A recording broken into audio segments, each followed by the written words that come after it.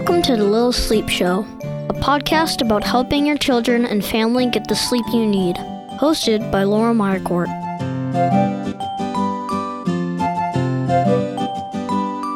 Hello, and welcome back to the Little Sleep Show. I'm your host, Laura Meyercourt, and I'm going to talk to you today about sleep for parents and how to get better sleep.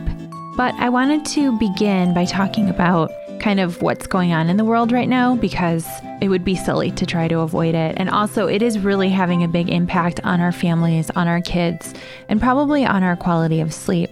Right now, in March, we are in the middle of the coronavirus pandemic, and it's causing massive disruptions all around the world.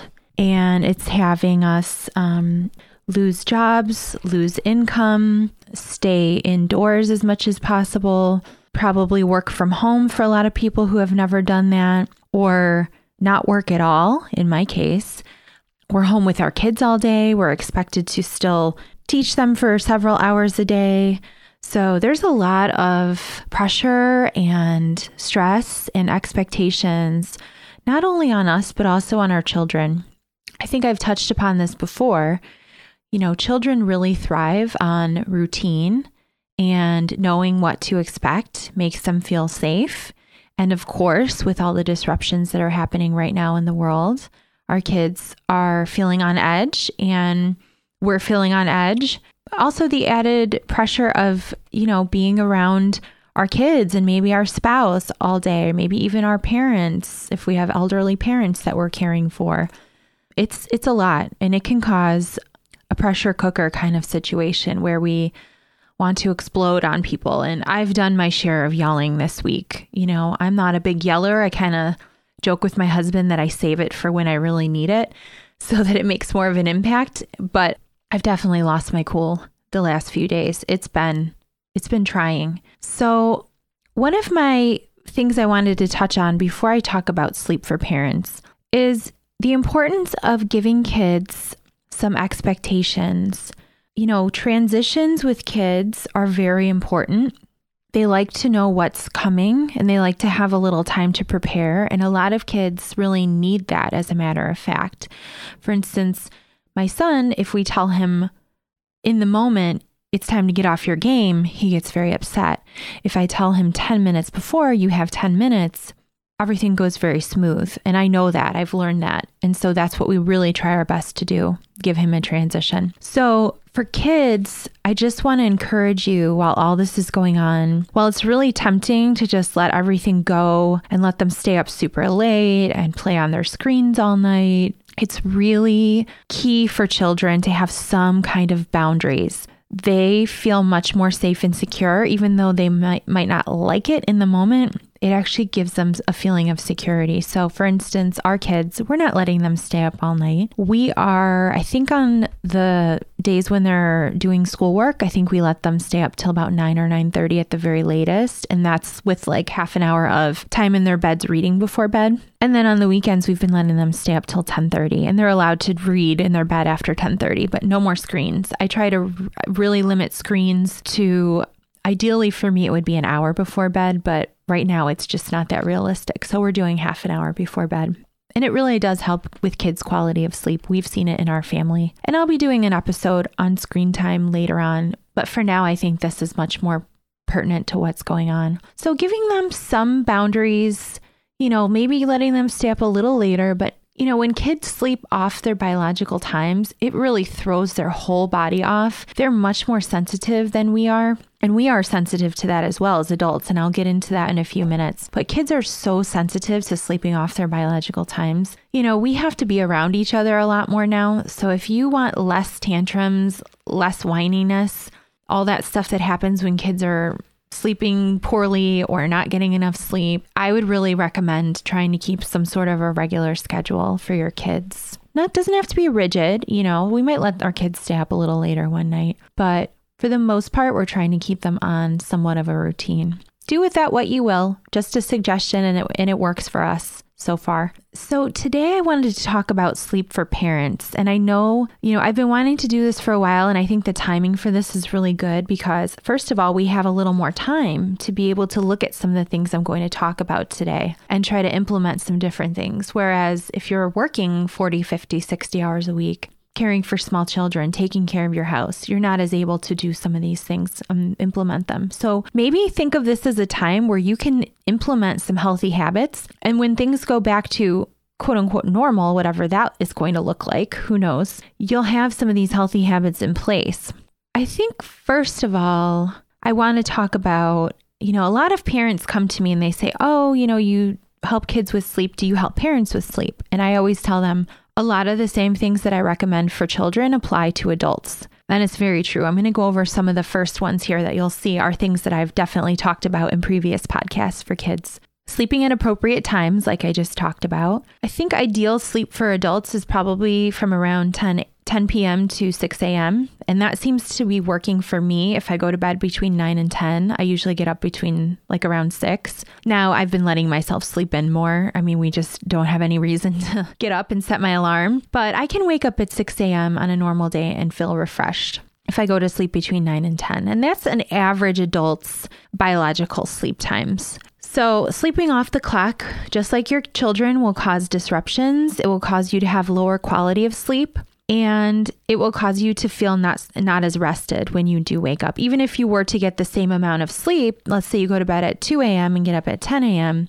you're going to not feel as rested as if you went to bed at 10 p.m. and got up at 6 a.m. Again, with this disruption to our daily lives, it's really tempting to just, stay up all night, eat lots of junk food, drink lots of caffeine and alcohol, because who cares, right? But you're going to feel it in the quality of sleep, and it's going to affect your mood. And I think at this time when we're all so close to each other, we need to do what's best for ourselves and for our children to try to maintain, our health, our emotional, mental, and physical health, because that's what's going to keep us able to stay within close quarters to each other for this amount of time. Trying to keep some regularity, like my husband and I on weeknights, to be honest, we usually go to bed by 9. Our kids are in bed at 8:30, lights out on school nights, and that works for them. They're 10 and 11, and we still give them early bedtimes because that is what's age appropriate, and they're growing at that age. They need a lot of sleep. So we usually will be in bed by 9 o'clock. Now, because of what's going on, not having to get up super early, we've been going to bed between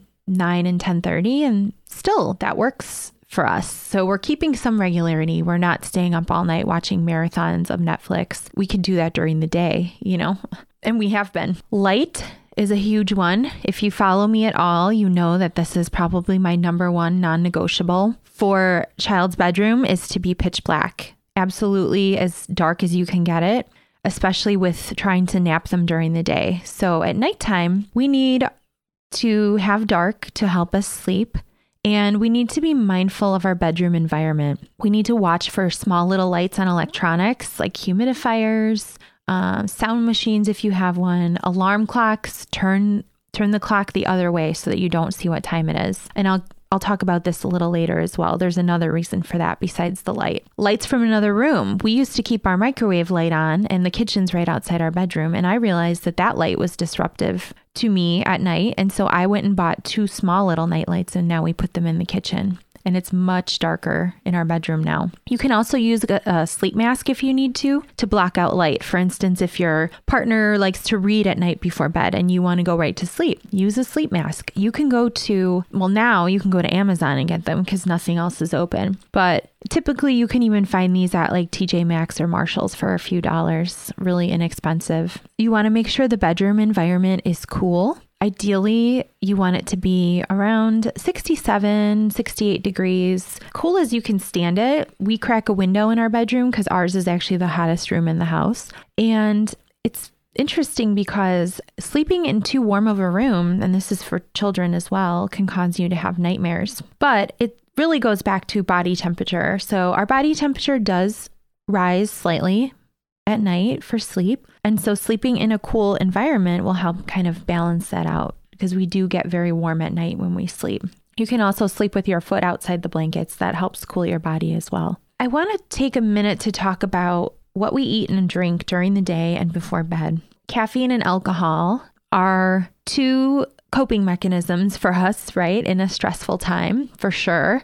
But it's also something that can greatly affect our quality of sleep. So caffeine has a half-life, which means how long it stays in your body, between 5 to 10 hours, depending on gender, depending on body weight, etc. So not consuming caffeine for a minimum of 6 hours before sleep is going to help you get better quality of sleep. I notice that when I have caffeine in the afternoon, I try to limit it. Like after 1 o'clock, I really try not to drink caffeine unless I know I really need it. Like if I'm doing an important meeting or phone call or something at night and I need a little burst of energy, then sometimes I'll just take that risk. But for me, I'm able to fall asleep with caffeine. It's just that my sleep is very fragmented with caffeine.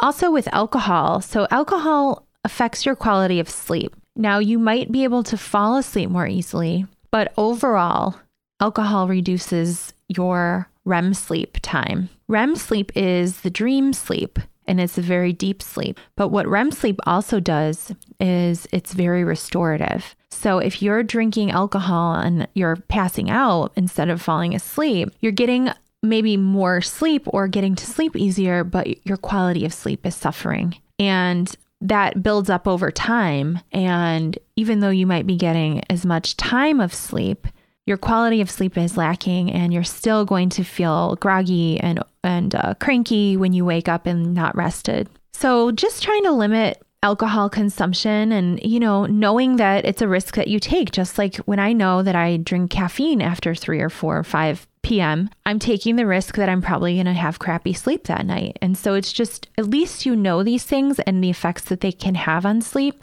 and you can make that educated decision yourself. Taking naps can also affect sleep. So I talk about this with kids a lot. Too much daytime sleep will affect how much nighttime sleep your child is able to get.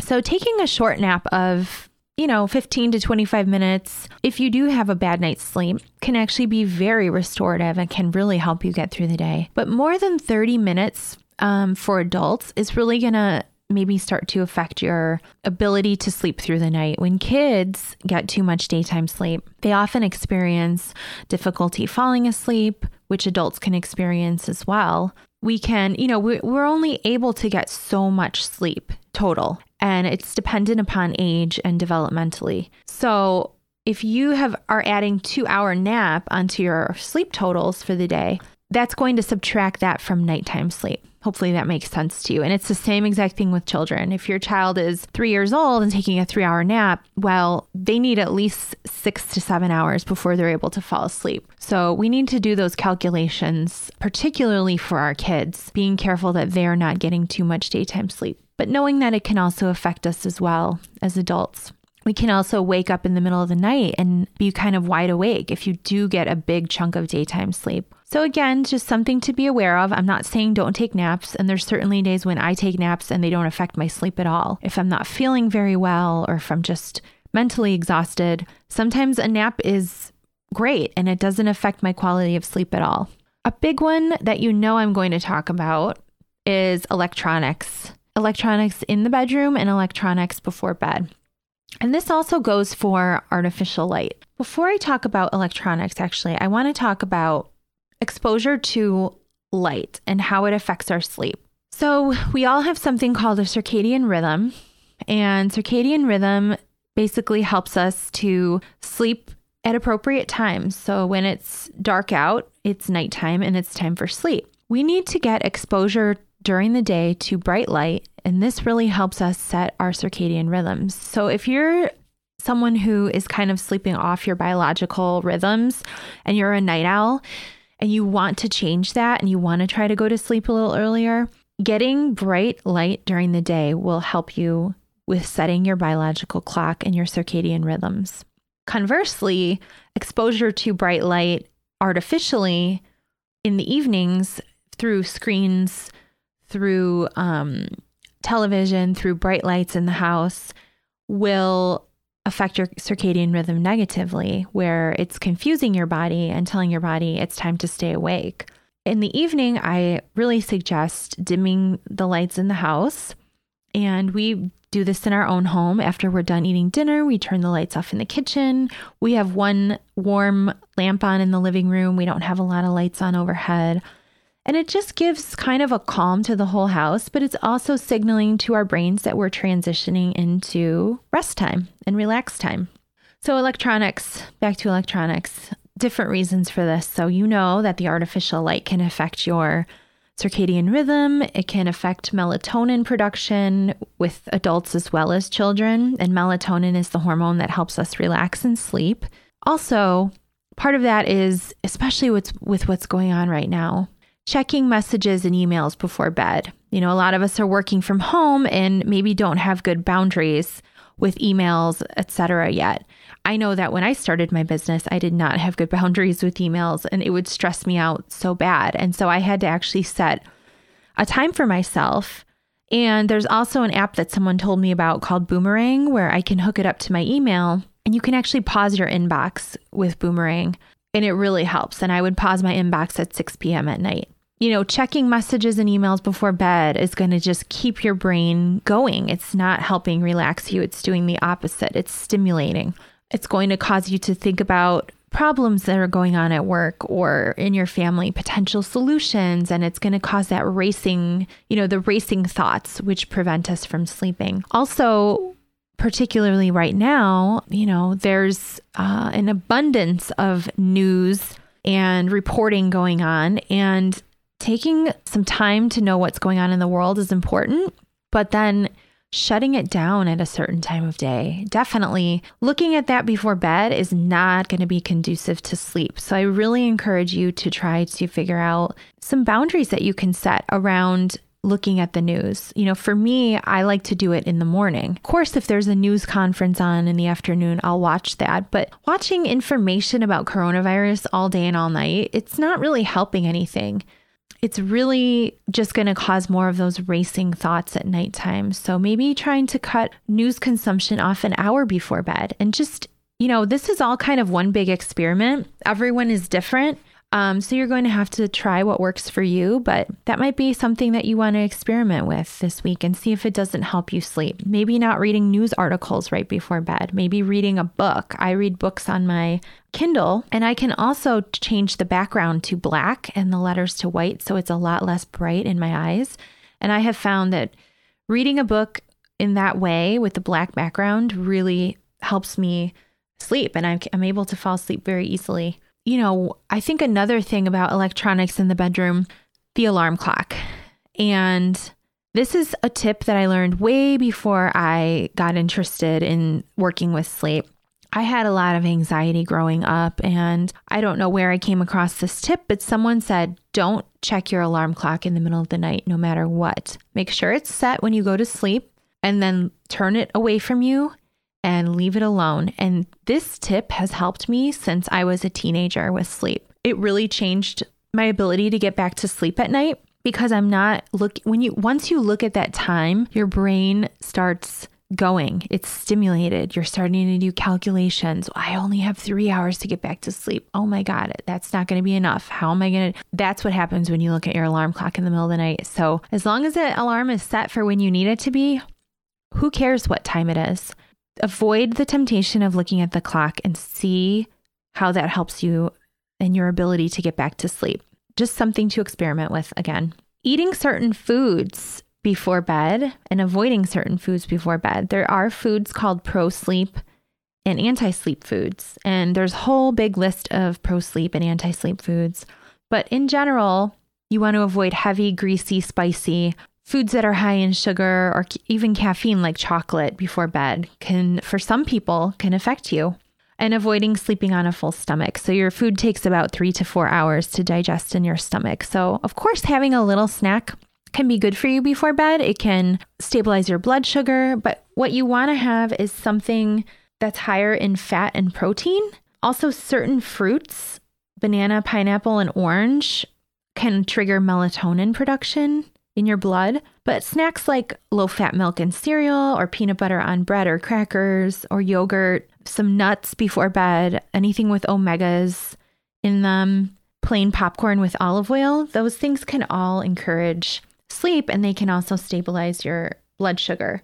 Low blood sugar can keep you up at night as well. Some of the other positive things you can do for yourself are taking a warm bath or shower. This helps your body relax, but also the science behind it is that the hot temperature of the water can actually change the core temperature of your body and help you fall asleep. Interesting that it works with science. But if you do take a bath, adding things like aromatherapy, some lavender, any scent that helps you relax will just contribute to you having a more quality night's sleep or ability to fall asleep easier. I think a bath will definitely help you fall asleep easier. Moderate exercise is a big one. When I don't exercise, I do notice a difference in the quality of my sleep. It's a lot more fragmented. I do have more insomnia when I don't exercise, but something moderate such as walking or yoga, now that we're kind of stuck at home for a while, walks and hikes and bike rides, things like that are sounding a lot more appealing, definitely to me, and can help you with sleep. There are some scientific studies that have been done that show that moderate exercise helps people fall asleep faster and stay asleep longer.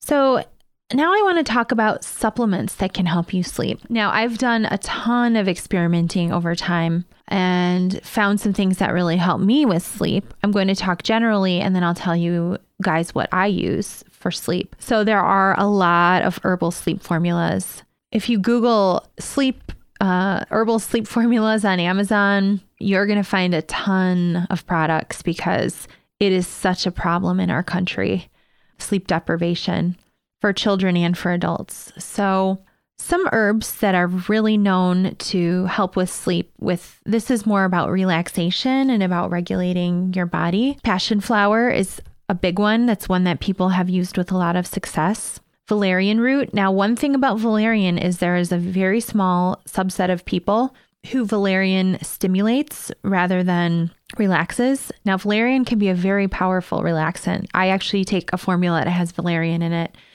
but you need to just do a check, take it for a couple nights if you're going to try valerian, and see how your body reacts to it.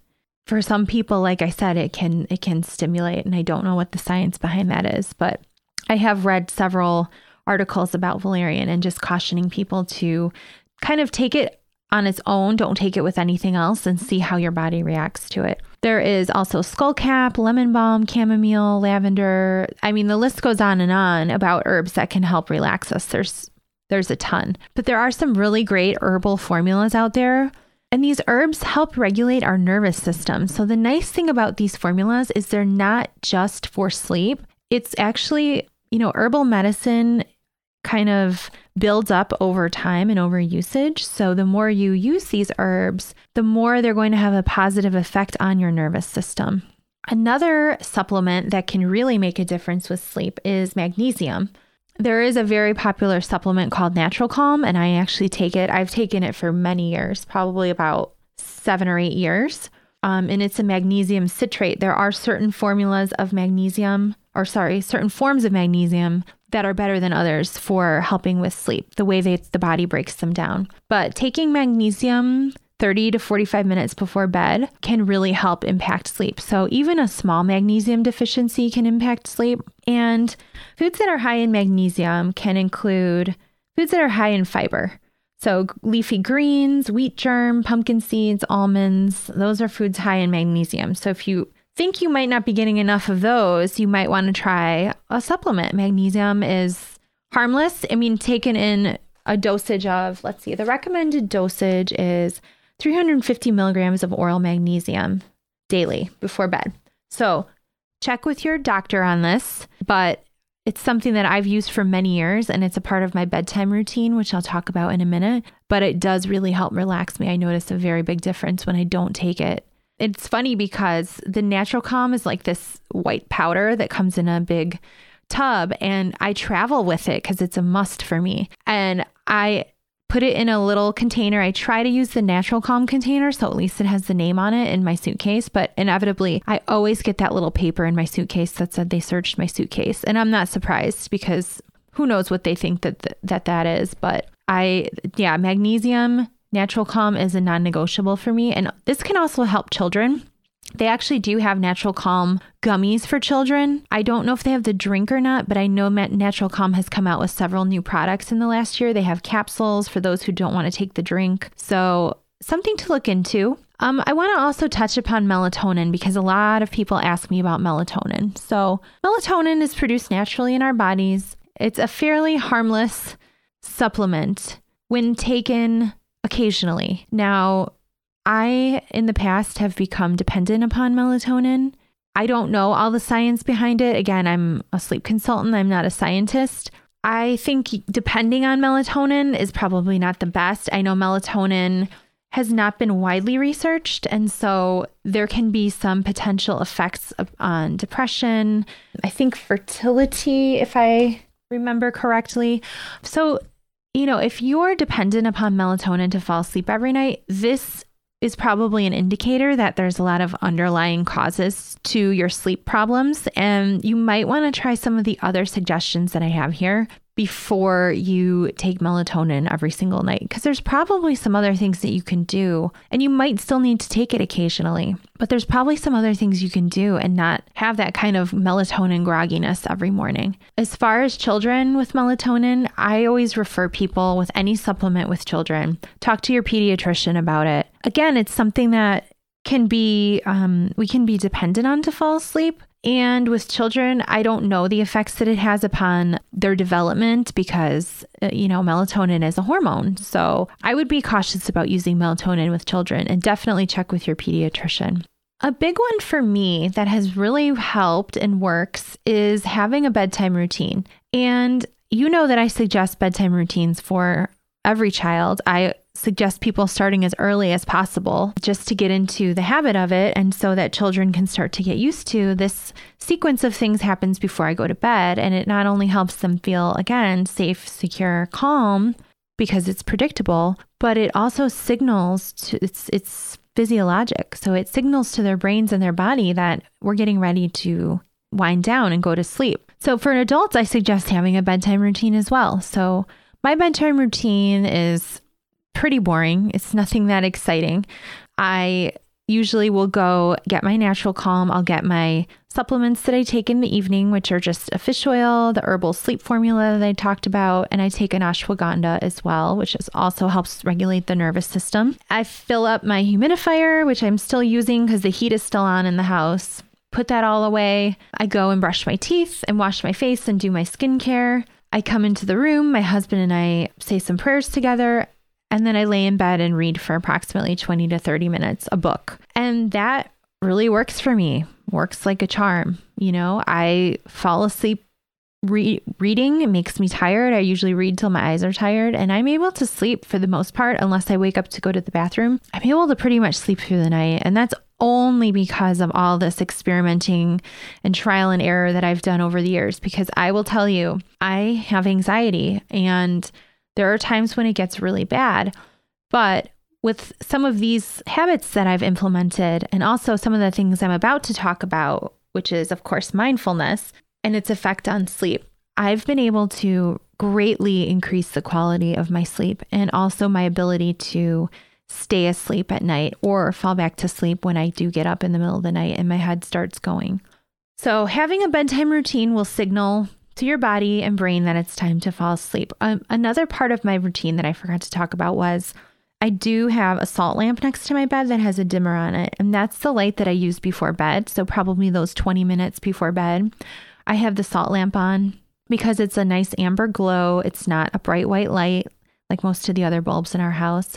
And it's dimmable, so I can dim it as it's getting closer to bedtime. And we're still able to see in our bedroom and everything, get the things ready for bed that we need, but it's not affecting our brain's melatonin production or circadian rhythms in any way. The last thing I want to touch upon is mindfulness. If you Google adult sleep problems, a lot of things about mindfulness are going to pop up.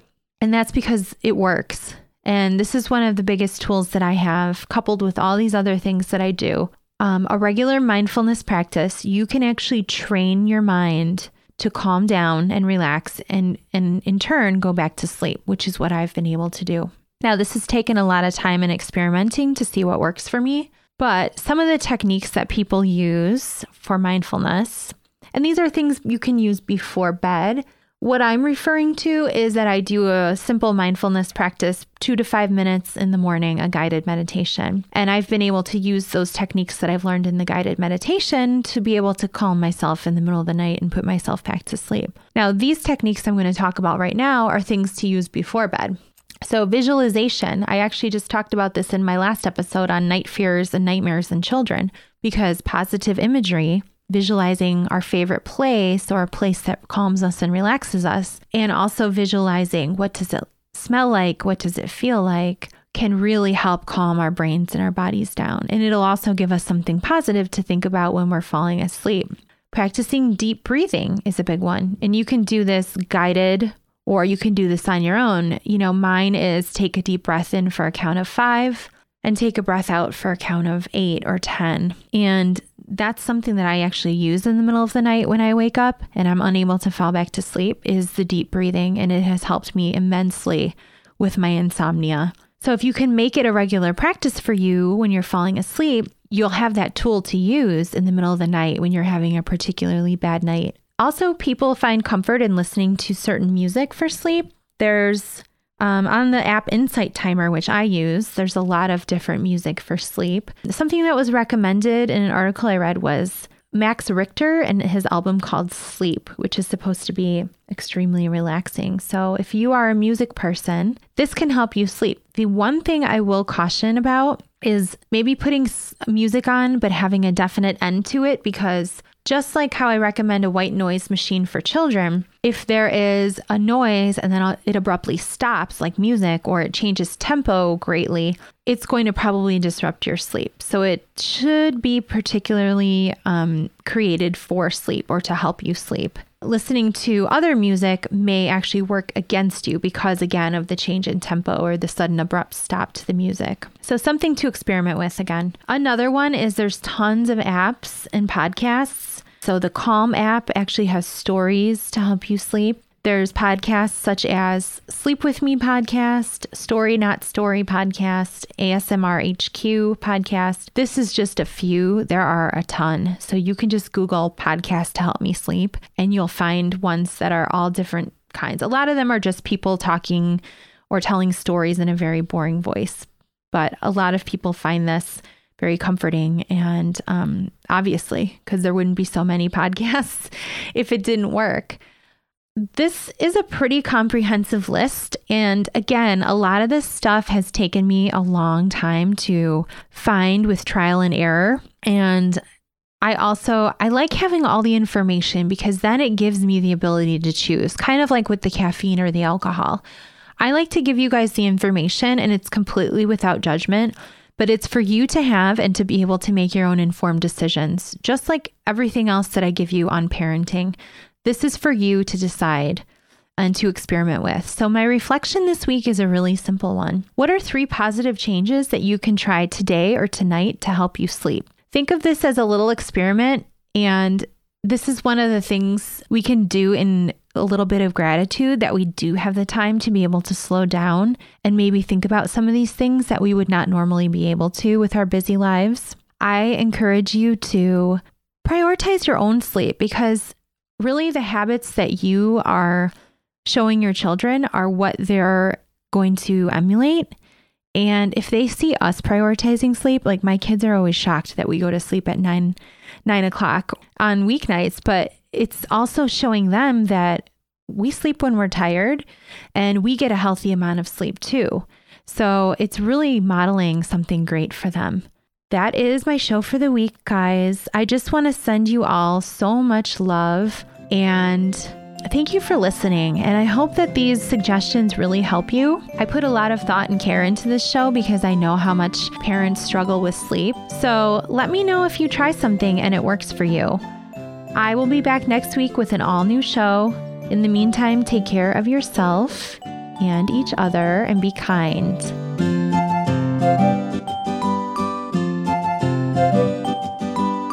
We'll be back next Tuesday with a brand new episode. Until then, follow us on Instagram and Facebook for tips on sleep and a whole lot more. See you next week. For even more tips and strategies on helping our children handle the difficult feelings and emotions that they're coping with right now, I recommend checking out the following episodes of my podcast. Episode 2 about crying, where I talk a lot about emotional well-being. Episode 5, The Power of Play, where I talk about how children express themselves and their feelings through play. And my last episode, episode 9, about nighttime fears. Also be sure to follow Nest Family Sleep and The Little Sleep Show on Instagram, as I do post weekly with even more information and tips about sleep and parenting. Take care, everybody.